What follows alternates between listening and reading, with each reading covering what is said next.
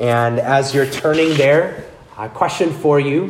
Do you know what first world problems are? Has anyone heard that before? A first world problem? So this will help you. First world countries are countries that are developed and industrialized. They have stable economies. They have stable governments. First world countries really have a high standard of living that's spread across most of their population. That's a first world country. So if that's a first world country, you might piece together what a first world problem is. First world problems are good problems to have. They can be such good problems to have that they can sound ridiculous to complain about. So when you complain, man, the internet here is really slow today. That's a first world problem. When you pull up to your house and you hit the garage door opener and it doesn't work, that's a first world problem. When you're on vacation and you say something like this, something I've probably said before too, I need a vacation from this vacation. That's a first world problem. Now, first world problems aren't to say that people in first world countries don't have real and difficult problems. The point is that you and I can be put in the best of circumstances, and we'll still find a way to complain and to grumble.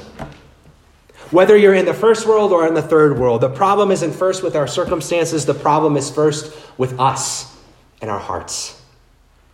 You and I have an endless capacity to grumble, an endless capacity to lack gratitude for the gifts that are right in front of us. Take it from me. Just this past summer, Kate's family took us on a cruise on the Mediterranean Sea. Believe it or not, you can find ways to grumble.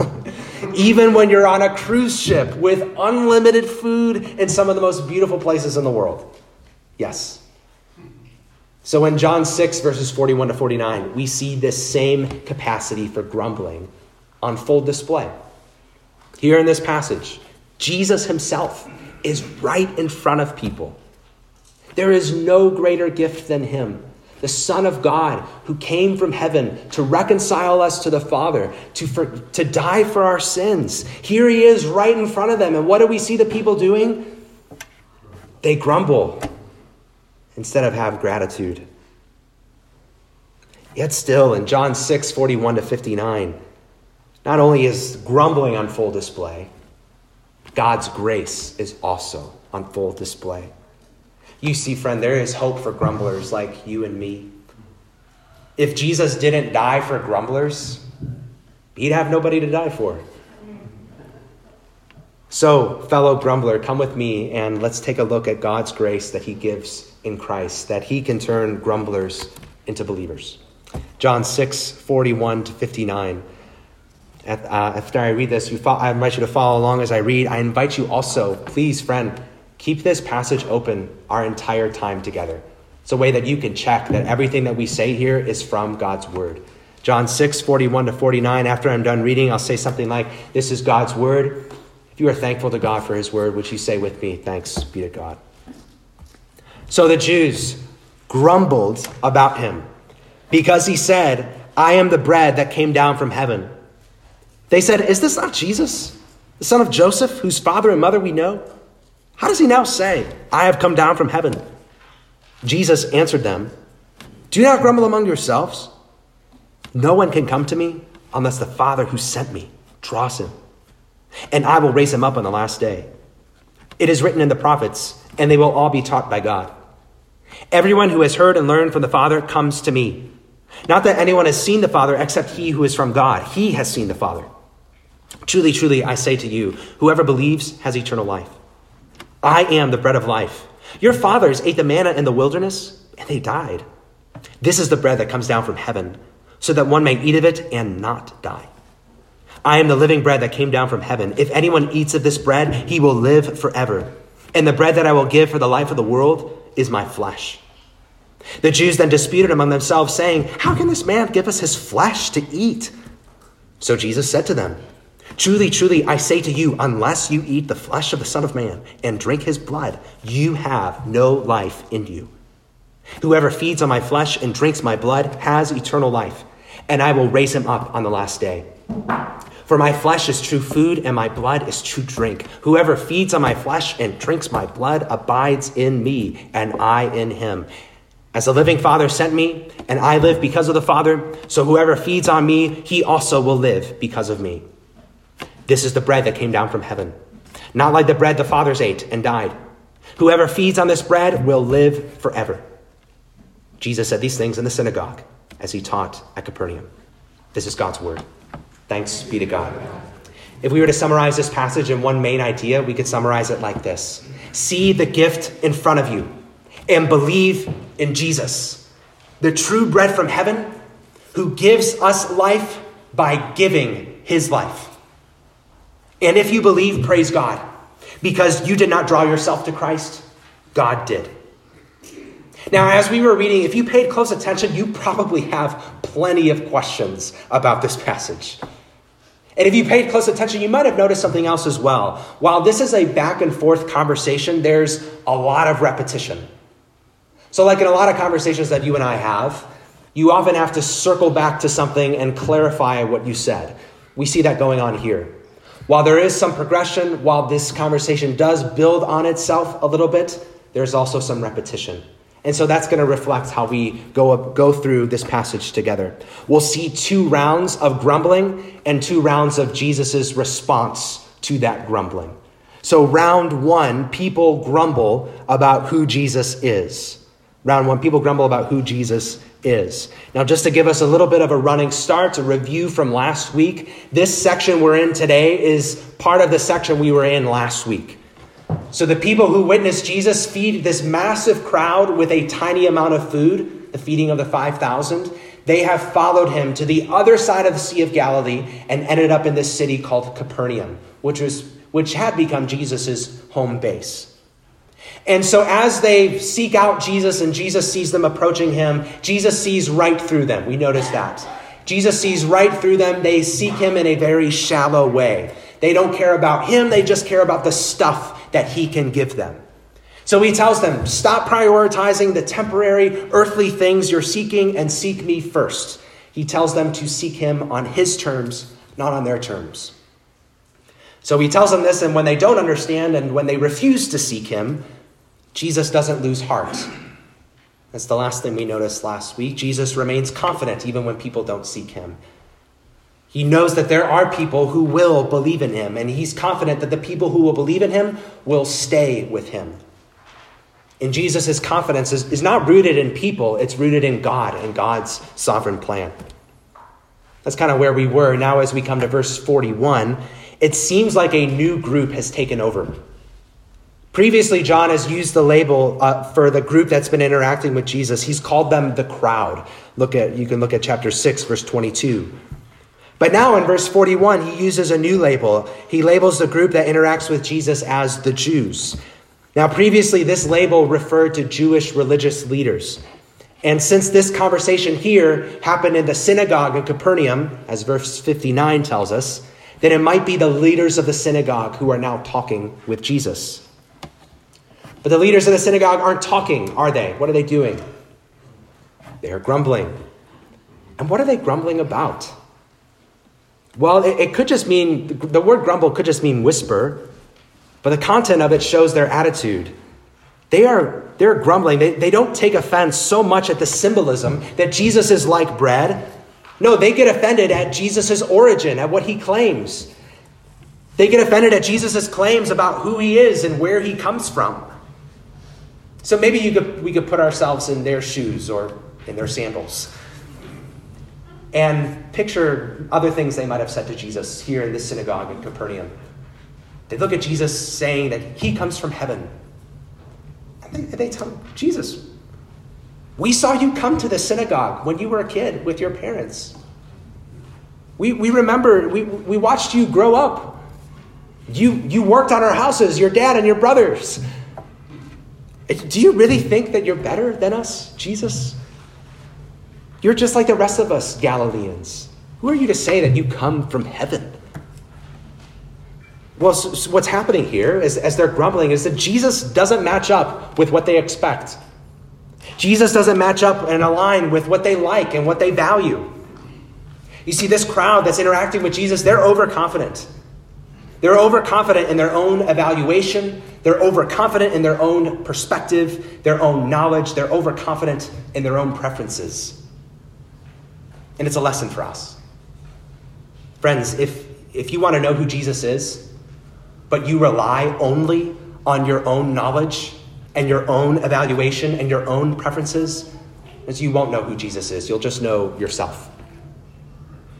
Maybe you remember a scene from this movie. It's the movie called Talladega Nights, The Ballad of Ricky Bobby. Ricky Bobby is a NASCAR driver, and Ricky sits around the dinner table with his family and his one friend. And Ricky prays to 6-pound, 8-ounce baby Jesus. And he prays to him because that's the Jesus he says that he likes best. And this leads to a conversation, and everybody around the table says, this is how I like to picture Jesus. And the conversation is meant to be satirical, it's meant to be ridiculous, but I think in a way it's meant to show us we do the exact same thing. We define Jesus ourselves. We define Jesus based on our own knowledge, based on our own preferences. But here's the thing again, if your version of Jesus never disagrees with you, never confronts you, then you're not really serving Jesus, are you? You're serving a version of yourself. What we should acknowledge that our knowledge is limited. Our preferences are twisted and biased. So we should take a lesson from this crowd that instead of starting with our terms, we should start with God's terms. Instead of starting with what we say who God is, we should start with what God has said about himself. Hebrews chapter 1 says, long ago at many times and in many ways, God spoke to our fathers by the prophets, but in these last days, he has spoken to us by his Son. So here they are, these Jewish religious leaders, they grumble about who Jesus is and where he claims to come from. And how does Jesus respond to them? Well, his response contains a word about our inability, a word about his incomparability, and a word about our responsibility. First, a word about our inability. Look again at verse 43. Jesus says, do not grumble among yourselves. No one can come to me unless the Father who sent me draws him, and I will raise him up on the last day. It is written in the prophets, and they will all be taught by God. Everyone who has heard and learned from the Father comes to me. Now, if you and I were designing Jesus' response, I don't know if this is where we would start with trying to convince people to come to him, saying, no, listen, guys, you are unable to come to me. So why start here? Well, I think he starts here because he's telling them, your grumbling won't get you anywhere. You need to know more than just my earthly father. You need my heavenly Father. He must draw you to me. He must teach you. Your grumbling won't get you anywhere. And Jesus' statement here extends beyond just this crowd in front of him. It extends to us as well. Look again at verse 44. This is a strong statement. It's a universal statement. No one can come to me unless the Father who sent me draws him. If you think about it, this is the negative counterpart to verse 37. If you look back up to there, where Jesus says, all the Father gives me will come to me. Here he says, no one can come to me unless the Father draws him. So if you put these together, then the picture you get is like this, that the Father gives certain people to the Son and then draws them to believe in the Son.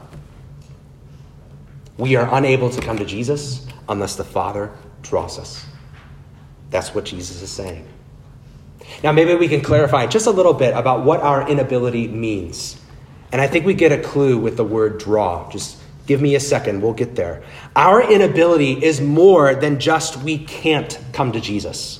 No, it's more than that. It's on our own. We can't come to Jesus because we won't come to Jesus. That is the root of our inability. We can't come to Jesus because we won't come to Jesus. We see that in that word draw in verse 44. On our own, we have no interest in Jesus. God must draw us. On our own, we prefer ourselves. We prefer other stuff. Romans 3 verse 11 says, there is no one who seeks after God. Isaiah 53 verse 6 says, all of us like sheep have gone astray, each one of us, to our own way. Our inability is more than just we can't come to Jesus. It's that we can't because we won't. So if there is any hope that I won't turns into I will, that hope can't come from us. It has to come from God. If there's any hope that I won't will turn into I will come to Jesus, that has to come from God, not us.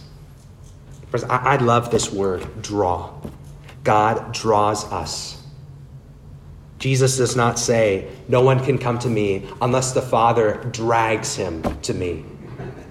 He draws us. He awakens within us a desire to come to Jesus.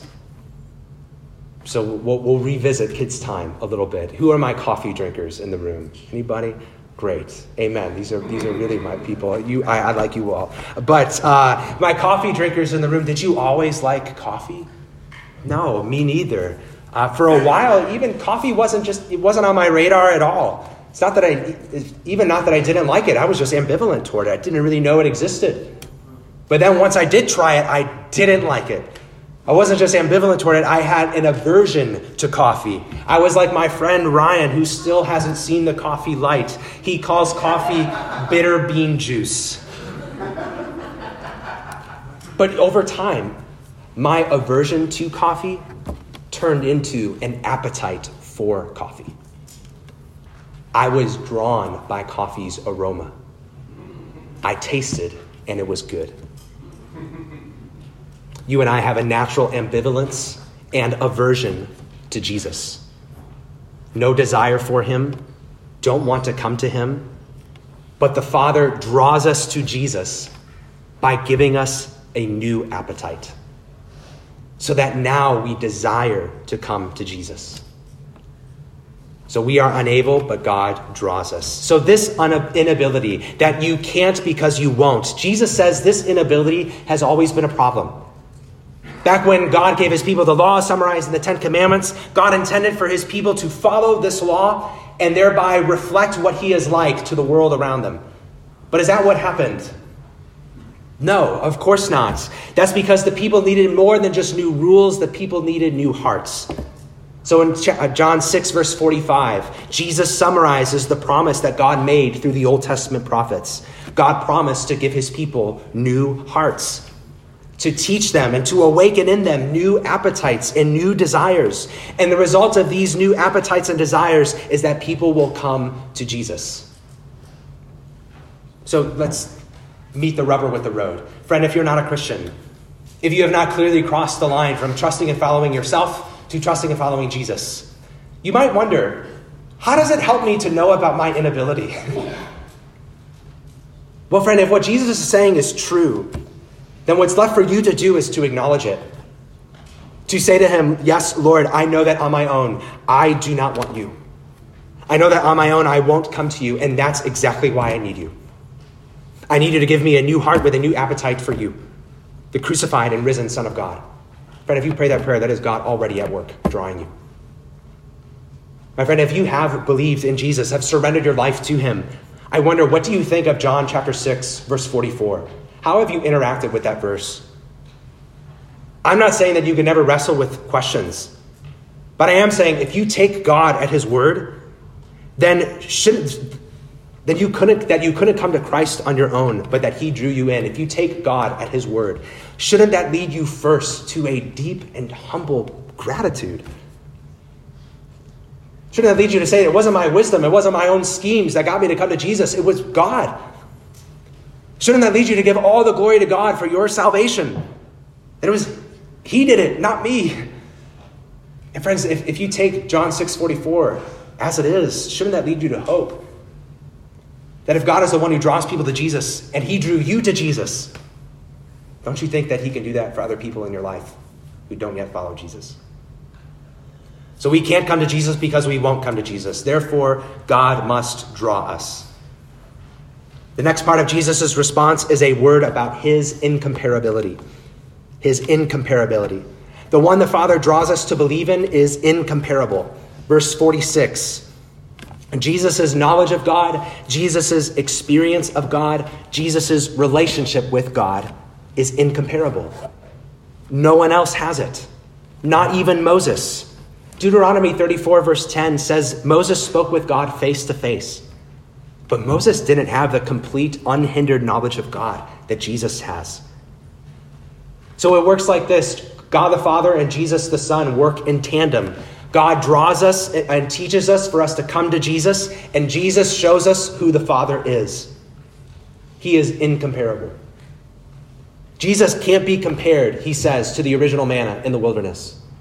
Maybe we could put his words in our own words. He tells them, guys, it should be obvious. The people who ate the original manna, are they still around? No, they needed something more. They all died. The book of Hebrews reflects this theme that we need something better than what the Old Testament has. And what the Old Testament points to is Jesus. The book of Hebrews talks about the priests who represented the people to God.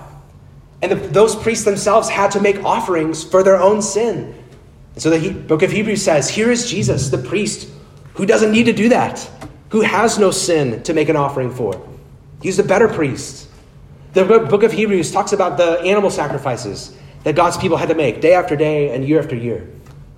And then it points to Jesus. It says, here is a full and final, once for all sacrifice. The better priest, the better sacrifice. And here Jesus is saying, the better bread from heaven. He doesn't just sustain physical life for another day, he gives eternal life. Jesus is incomparable. Christian, maybe you're like me, and if you get into conversations about the gospel, conversations about who Jesus is and what he has done, what it means to believe in him, conversations just about anything spiritual, you might not know what to say. You might be discouraged and easily timid. Well, if Jesus is incomparable, then maybe you could say something like this. There is no one like Jesus. There is no one like Jesus. And if you believe that, why don't you say that with me? There is no one like Jesus. Maybe that's something that you could say to a friend. There is no one like Jesus. No other mediator between God and man. No other Savior. No other perfect life. No other perfect sacrifice. He is incomparable. There is no one like him. So the religious leaders grumble about who Jesus is, where he claims to come from. Jesus asserts their inability. They don't need their grumblings. They need the Father's grace so that they can come to him. He also asserts his incomparability. The one they come to is unique. There is none like him.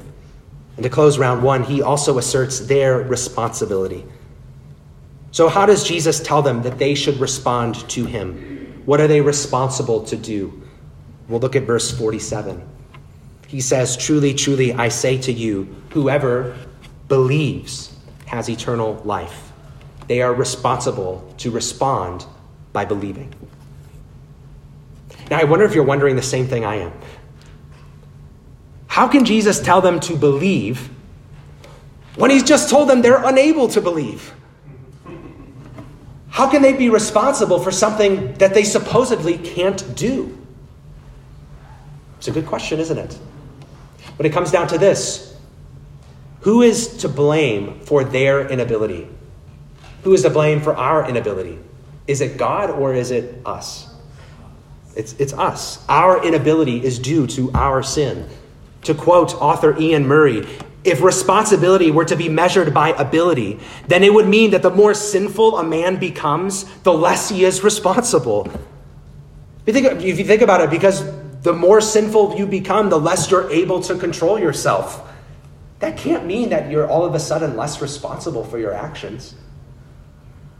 God must draw us to Christ, and we are responsible to come to Christ. We are saying those statements aren't in contradiction, they are compatible. That's what theologians have referred to this as, compatibilism. God's sovereignty in drawing sinners to Christ is compatible with, not in contradiction to, our responsibility to come to Christ. I'll say it again. God's sovereignty to draw sinners to Christ is compatible with our responsibility to come to Christ. Like we've seen already, God doesn't drag us to Jesus. He changes our heart and draws us so that we ourselves desire to come to Jesus. I've heard it explained like this. Maybe everybody take a look at that back door right there, okay? Instead of those panes of glass there, picture a verse on the first side of that door. A verse like verse 47, which says, whoever believes has eternal life. To believe is to respond and to open that door and walk on the other side. And then when you get on the other side, then you turn around and see the backside of that door. And instead of the glass, you see the verse like verse 44. No one can come to me unless the Father who sent me draws him. We see our responsibility on the front side. We see God's sovereignty on the backside. So friend, if you're not a Christian, your responsibility is to repent of your sin and believe in Jesus Christ, the Son of God. He is the only one who can give you eternal life. And friend, if you're not a Christian, I want you to see the beauty of verse 47. Look at what it says. Jesus doesn't say to those who believe in him that they will eventually have eternal life. He doesn't say that those who believe in him will get to earn eternal life little by little. No, what does he say? He says those who believe in him have eternal life right now in the present. And friend, if you believe, it will become clearer and clearer that you did that only because God drew you in. Brother and sister here, Jesus is emphatic about our need for the Father to draw us to him. But Jesus is just as emphatic about our responsibility to come to him. So this is what this means, that compatibilism extends to evangelism. Let me explain. God's work to draw sinners to Christ is compatible with, not in contradiction to, our work to call sinners to come to Christ. God's work to draw sinners to Christ does not negate our responsibility to speak to other people about faith in Christ. It strengthens us in that responsibility. Because without God's work, no one would ever come to Christ. Our efforts would be futile. So we might be tempted to think about these verses, like if God has chosen people, and if he's the one who draws them in, if he's going to save who he's going to save, then I'll just let him do his thing. Stay on the sideline. Well, friend, that would be a misunderstanding of this and a misapplication.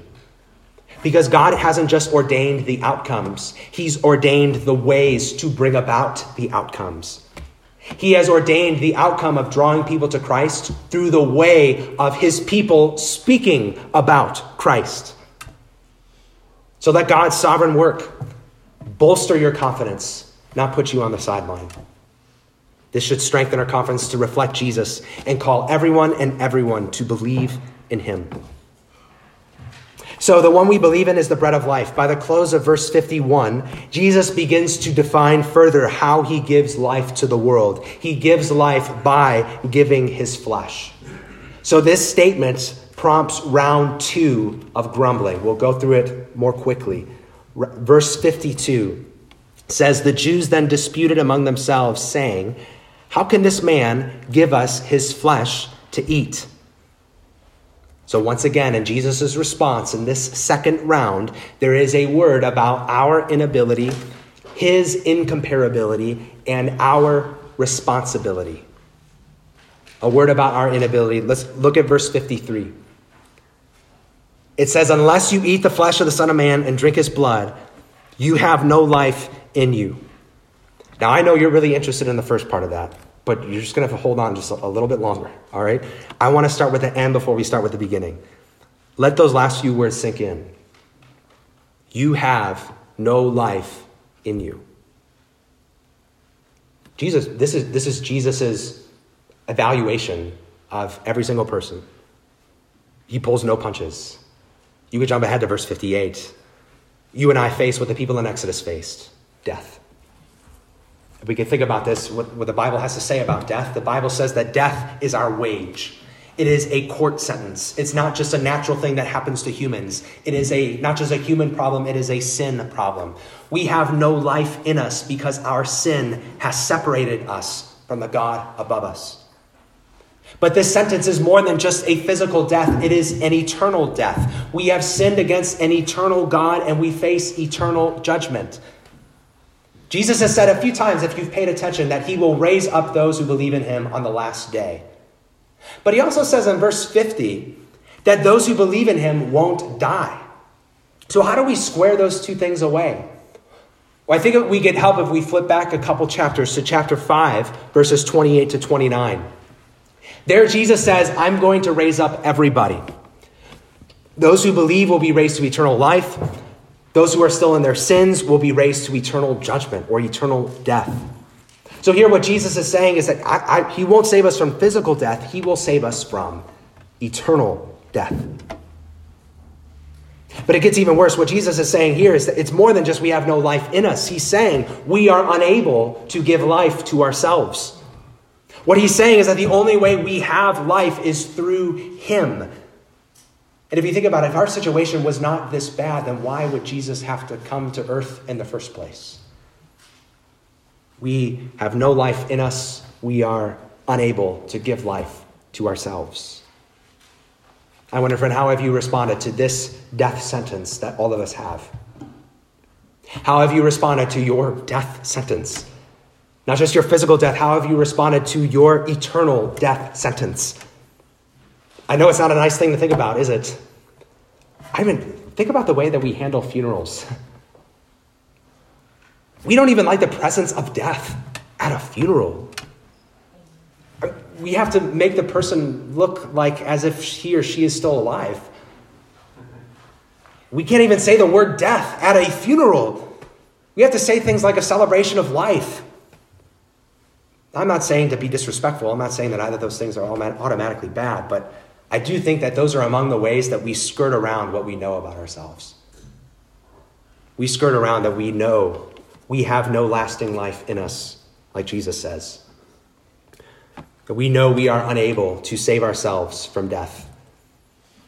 That the best that we can do is to dress it up or to avoid it. So here is one who has the boldness to say, I give eternal life. Friend, how have you responded to your death sentence? The wages of sin is death, but the free gift of God is eternal life in Christ Jesus. I think of the Heidelberg Catechism, written in 1563. It opens with a related question.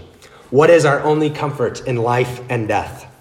The answer, that I am not my own, but belong with body and soul, both in life and death, to my faithful Savior, Jesus Christ. That's a word about our inability. We have no life in ourselves. We are unable to give life to ourselves. But how does Jesus give us life? Well, this is a word about his incomparability. Jesus gives life unlike anything else because of his flesh and his blood. He repeats that over and over again. He says in verse 55, his flesh is true food, his blood is true drink. Now, since we know the whole story, when we read of Jesus' flesh and blood, we should think of Jesus' death on the cross, where his flesh was broken, where his blood was spilled. But even for the people here in the Capernaum synagogue, when they would hear blood, they would associate it in the Bible. Anytime blood is mentioned, it's mentioned with a violent death. So put this together. This is what Jesus is saying to them. I give life through my death. Jesus came from heaven, took on flesh to become human in order to give his flesh to be broken for humans. Jesus came to stand in our place. Jesus came to receive our death sentence. And Jesus is able to bear it all, not only because Jesus is truly human, but because Jesus is truly God. Verse 57, he has life in himself, just as the Father has. So this one who is truly God, God the Son, added a truly human nature so that he can die in our place and give us life. Jesus is incomparable. There is no other qualified Savior. There is no one else who can stand in our place. There is no one else who can bear all that we deserve. You know, our inability serves only to magnify his incomparability. Jesus came from heaven for people who had no desire for him, for people who had no life within them, for people who stood condemned to eternal judgment, for people who grumbled about him, for people who would kill him. That's who he came for. He is incomparable. As the song puts it, there is not a friend like the lowly Jesus. No, not one. No, not one. Now, to close out round 2, within Jesus' response to the religious leaders disputing is a word about our inability, his incomparability, and our responsibility. How does he want us to respond to the truth? that we can't give life to ourselves, but he gives life through his death. How does he want us to respond? He tells us to eat his flesh and to drink his blood. Maybe this is the moment you've been waiting for. I think the key question becomes, is Jesus speaking literally or symbolically?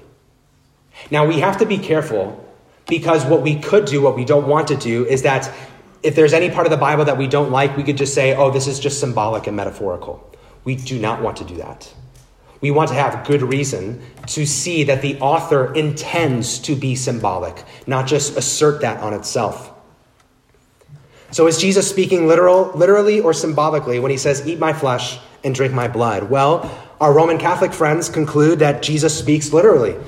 This provides one basis of their view of communion or the Lord's Supper. This view is called transubstantiation. This is the view that the bread and the wine of the Lord's Supper actually become the body and the blood of Jesus.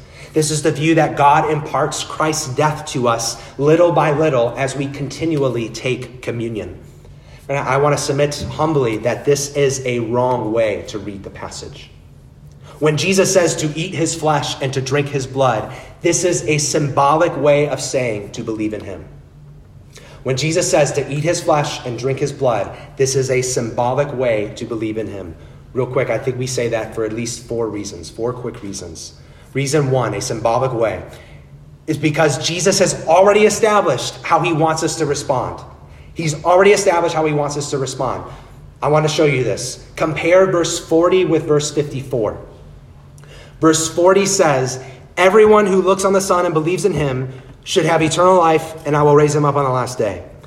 Verse 54 says, whoever feeds on my flesh and drinks my blood has eternal life, and I will raise him up on the last day. Aren't these almost exactly the same? So verse 54 is a symbolic way of restating the truth verse 40 has already established. Eating and drinking are symbols of faith. We use eating and drinking as symbols or metaphors all the time. What do we say to a little baby who's got chubby cheeks?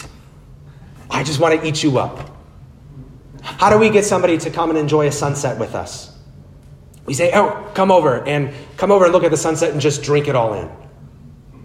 Eating and drinking are some symbolic ways of saying, believe in me. Truth that's already been established. Jesus is speaking literally. Reason 2. Jesus using something physical as a symbol for something spiritual has been a pattern in the Gospel of John. A symbol of something using something physical as a symbol for something spiritual is a pattern in John. Time and again, people mess this up.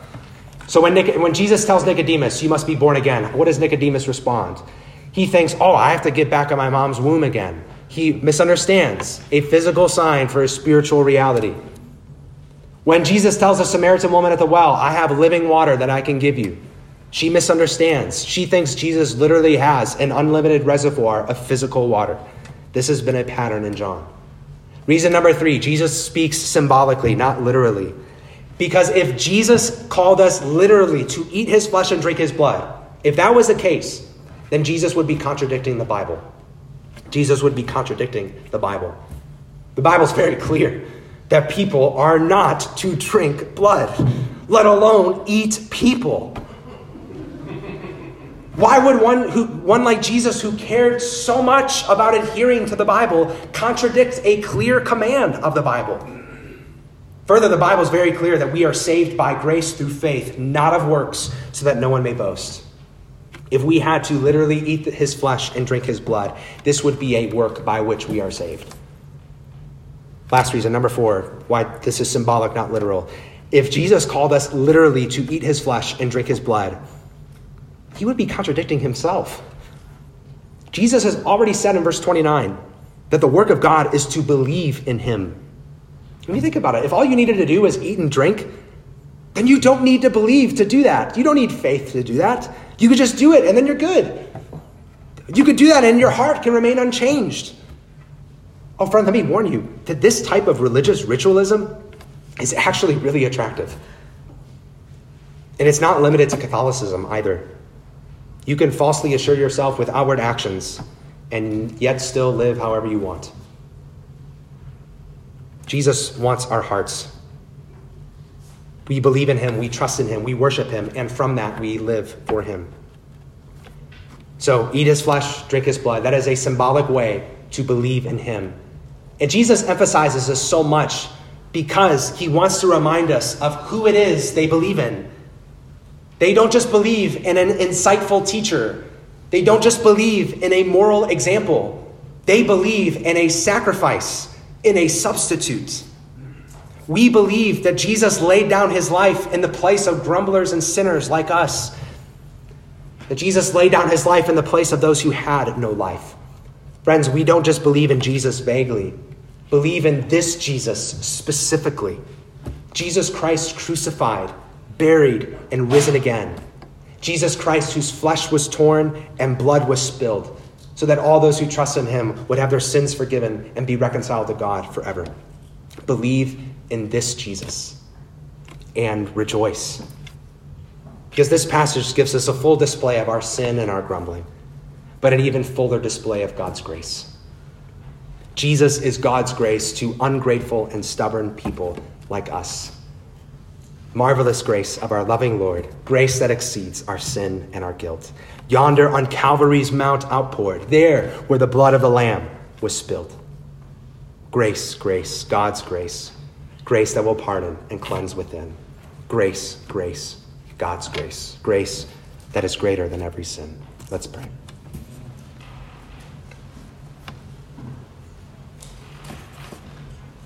Lord Jesus, we come to you with praise that there is no one like you. God, we were unable to save ourselves. We are in a situation that we could give ourselves no life.